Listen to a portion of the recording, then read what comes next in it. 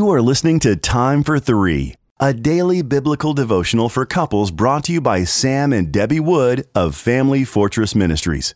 You can purchase a printed copy of Time for Three at familyfortress.org. October 31st, Good Luck Charm. Our scripture reading comes from 1 Samuel chapter 4 and verses 1 through 11. And the word of Samuel came to all Israel. Now Israel went out to battle against the Philistines. They encamped at Ebenezer, and the Philistines encamped at Aphek. The Philistines drew up in line against Israel, and when the battle spread, Israel was defeated before the Philistines, who killed about 4,000 men on the field of the battle.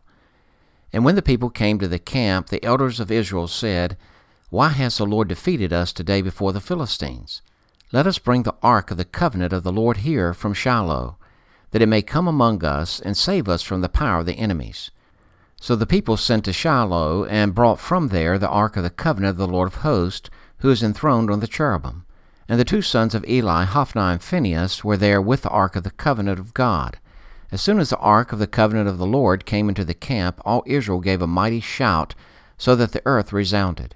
And when the Philistines heard the noise of the shouting, they said, What does this great shouting in the camp of the Hebrews mean? And when they learned that the ark of the Lord had come to the camp, the Philistines were afraid, for they said, A god has come into the camp. And they said, Woe to us, for nothing like this has happened before. Woe to us, who can deliver us from the power of these mighty gods? These are the gods who struck the Egyptians with every sort of plague in the wilderness. Take courage and be men, O Philistines, lest you become slaves to the Hebrews, as they have been to you. Be men and fight. So the Philistines fought, and Israel was defeated, and they fled every man to his own home. And there was a very great slaughter, for 30,000 foot soldiers of Israel fell. And the ark of God was captured, and the two sons of Eli, Hophni and Phinehas, died.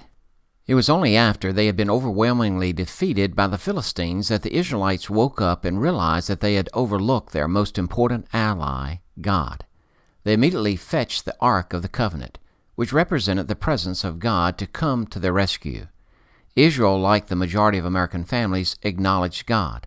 Their lives, however, were not centered on Him.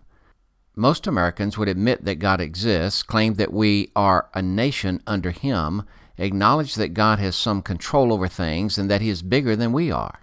But most Americans run their own lives, do their own thing, and plunge forward to solve their own problems without acknowledging God. Yet when tragedy strikes, such as a financial reversal, life-threatening health conditions, a child on drugs, or national catastrophe like 9/11, we recognize our desperate need of God. Church attendance and prayer increased dramatically following the tragedy of 9/11. But within a few years, God was once again overlooked in everyday life. Like the Israelites, many Christians treat Him like a good luck charm.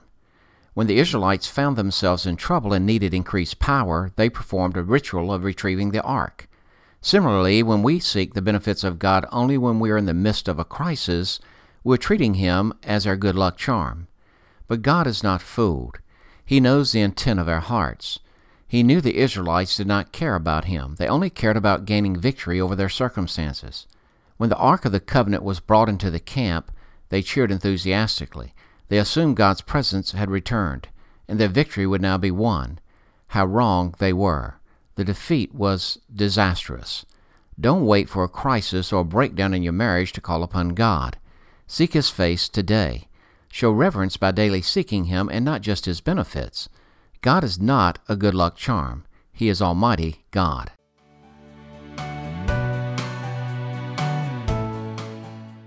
If you are blessed by these daily podcast devotions, please consider joining our ministry team by making a donation of $2 per month on our ministry website at familyfortress.org or on our ministry app.